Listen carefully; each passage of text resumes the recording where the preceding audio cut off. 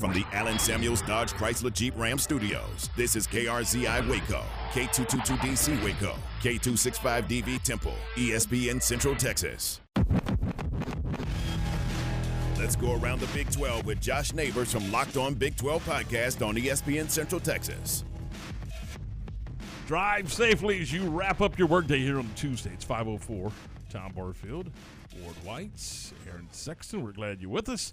And our 5 o'clock hour is brought to you by VersaLift Southwest, a time manufacturing company. Currently hiring hydraulic, electrical, and service technicians. All openings start at $17 an hour or more, and you can apply for those jobs at 7601 Imperial Drive. We welcome into the program Josh Neighbors. Josh, how are you?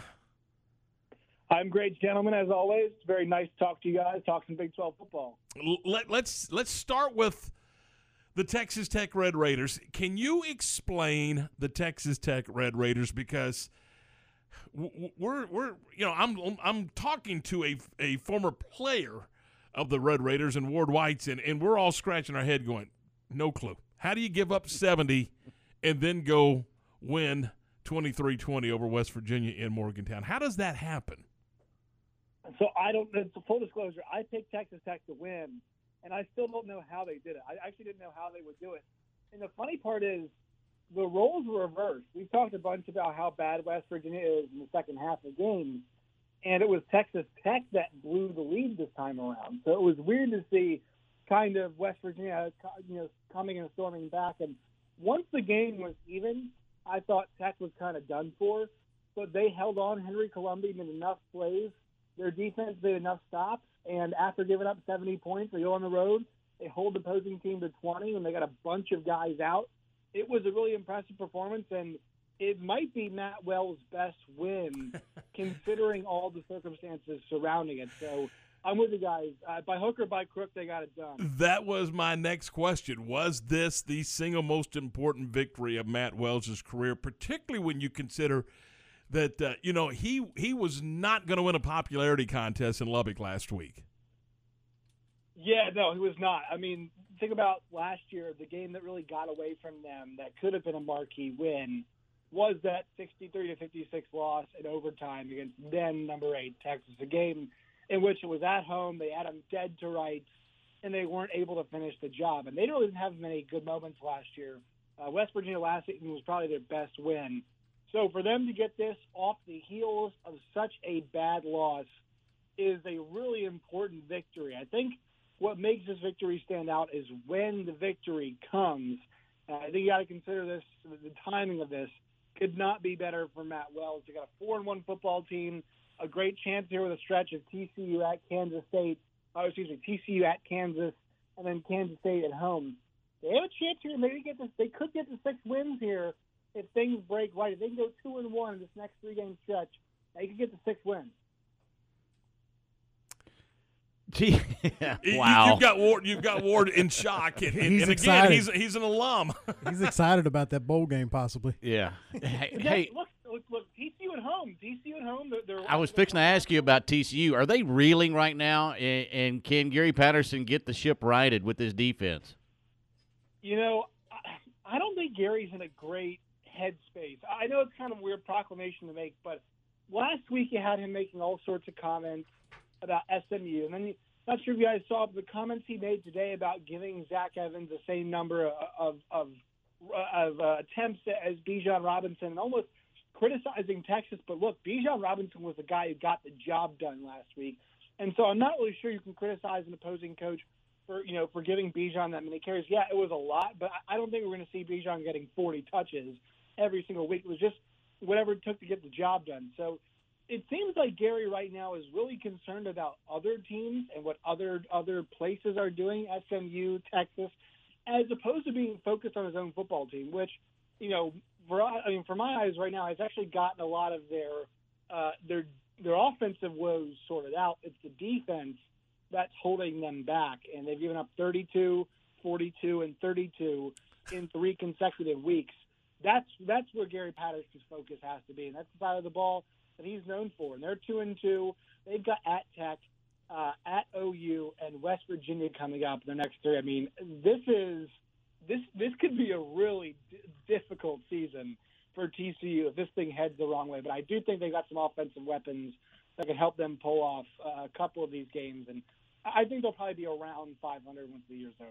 Is Patterson lobbying for that country contract now for the new album? Yes, it might be time. It might be time because I to be honest, I really don't know how much longer he's going to be coaching for. I think to me, it seems like we're kind of on the back nine here. And look, he's still a decent coach, but like you look at all the success that he's had at TCU. I guess this is kind of a credit to him. He's not really near that anymore, but he set such a high standard, which I guess is kind of the issue for TCU. Is that like, what are you okay with? Do you think that somebody else can kind of get you where Gary got you? Do you keep riding it out? They've got some choices maybe to make moving forward if this season kind of heads in the direction that it's gone so far. Isn't that crazy, though, to think about the offensive production or the point production for the TCU defense when this is what, for the longest, when you talked about TCU, you talked about defense. I mean, that was their identity. Barn, make no mistake about it. You didn't want to play their defense. And now they're giving up 40 points a game or whatever the case may be. It's crazy how things have flipped.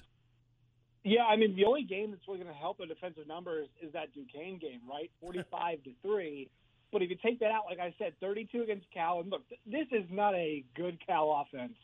We've seen it in the Pac-12. It's not very good. SMU got whatever they wanted in the air, on the ground. I mean, the 3 interceptions were nice, but really, if you got 3 extra possessions, you got 3 turnovers, and you still got 42 points, what does that say about your defense? It says that you're feast or famine. And then I can kind of let it slide for not stopping Bijan Robinson, but it's coming off the heels of 2 really bad defensive performances.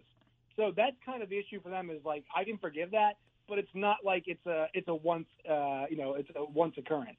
It's a continued situation that they're having. Where is Oklahoma mentally right now, you think? I actually think they're pretty good. I think they've got to feel pretty good. They've turned that corner into October. Kansas State's always been that thorn in their side, and I thought they took care of business. Like that last-second kick return from Malik Knowles, I think made that game feel a bit closer in the end for Lincoln Riley. The score line too, but they go into Manhattan, the place that's been such a house of horrors, or against at least playing K-State as. And you go and you take care of business there. Spencer Rattler, besides the interception, was really strong in that game against Kansas State. I think they're feeling really good, but I think the problem for them might be this week is that Texas might be feeling a bit better about themselves. So I think this Red River is a super fascinating one. I think we're in for a real treat this week. And just a little note to Oklahoma, Bijan Robinson's going to carry the football a little bit. I don't care how many times come on. Why would you not ride Bijan Robinson? As long as he's upright, he's getting the football. Yeah. Yeah, I agree. No, I don't always love it. Like, this is a situation, and I work with Gabe Eichert over at SiriusXM Radio, says, Bijan's the type of guy who should probably be let in the league a little bit early. It's pretty clear this guy is an NFL player. He's mature enough. It's kind of like Ezekiel Elliott. After that run he had, he had to stay one more year, right? He still had to go one more year. But it was pretty clear he was ready to go to the NFL. And Steve Sarkisian, I think he knows in the back of his mind that he's got to take care of Bijan in those ways. But I think he has in some of the other games. I think they can be cautious at times. But he said it in media days, man. He said, like, if there's a game where Bijan, I know he can win the game for us, and that's not going to be every game, but last week was one of those cases, I'm not going to, stop feeding him the football. And I think especially after last year, the way Tom Herman really mismanaged the usage. I mean, Bijan Robinson's got more touches now than he already had. I think more touches now than he had all of last year. So I think that's why right now it's like, we're going to make sure we don't not feed this guy. And we got to make sure he gets the requisite amount of touches. Because, guys, he's going for 5+ yards a carry, and every catch is he's going for 7-8 yards a catch. So right now, Bijan Robinson he's all that and more than we thought it would be. only 3 games in the league, so let's talk about the third and final game. That's the Bears hosting West Virginia. We talk about West Virginia. You know, they're coming off back-to-back losses. They lost at Oklahoma and then at home against Texas Tech. So this is a critical game for them, and it needs to be a bounce-back game at home for Baylor. So this is an intriguing matchup. Yeah, this is one of those that you know it's kind of going under the radar. It's going opposite to Red River, which is frustrating. But this game is really interesting because West Virginia is 2-3. But if you watch them and watch the way they've played this year, they really don't feel like a 2-3 football team. I mean, their losses to Maryland, Oklahoma, and then last week their loss they had against Texas Tech, all of them have been really close games. And the issue for them is their offense is just really inconsistent. And I think there's a lot of people there who are kind of just saying, all right, at this point we're 2-3. Let's just roll with Garrett Green at quarterback, right? Let's just make that decision now and just go with him and have him be the guy. But I don't think Neil Brown and I don't think offensively they trust Garrett Green to make some of the throws that are needed. I think they believe that, like that first drive that we saw in the Oklahoma game, they can mix both Jared Dagey and Garrett Green and get good results. So I'm really curious to see how they manage that situation. Their defense has still been strong, and for Baylor, it's all about that bounce back. They were able to come back last week and make that a close game. I think their defense has a big advantage this week. I'm kind of all over Baylor in this one. I think, once again, probably one of those closer games, but this is a huge moment for Baylor. This is what good teams will bounce back and win this game. The not-so-good teams, kind of the pretenders, if you will, to use that term, they would falter in this spot and fall to 4-2 and get back-to-back losses. The good teams will bounce back and win here. So here's a good test for Dave Aranda in his second year. Wouldn't you agree that this is a game where this offense from Baylor has to have some continuity and some consistency and be able to play 4 quarters to win this football game? Yeah, and that line's going to test you. That front 4 or that whatever front they're going to run over there, West Virginia, they tend to mix things up just a little bit. That front is going to test you with Stills and Mesidor. They're going to give you some problems up front. I mean, guys like Jared Bartlett, too. So it's up to Baylor to put together one of those pace, consistent efforts. And also, I do want to see some more explosive plays, potentially some explosive pass plays, because they do need a few of those. You know, the thing about the Iowa State game is they hit on all fronts. They scored in the air, scored on the ground. They're able to use special teams, too. That special teams is not always going to be for you there, especially as teams kind of try to avoid Treston Ebner. So this week it's important. Can the offense be consistent? And at times, can it be explosive against the West Virginia defense that is not excellent taking away the ball, but up front is really strong?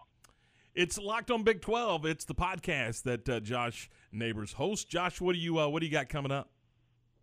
Yeah, we've got a roundtable coming up tomorrow. A conversation with Mark Daniels, the play-by-play guy of the UCF Knights, about what UCF brings to the Big 12 Conference. That's coming up as well. I appreciate you guys. Always love talking to you. Hey, Josh, have a great day. Thanks so much. Yep, you too, fellas. Talk to you soon. That's Josh Neighbors. The podcast is Locked on Big 12, and you can check it out. Good stuff. All right.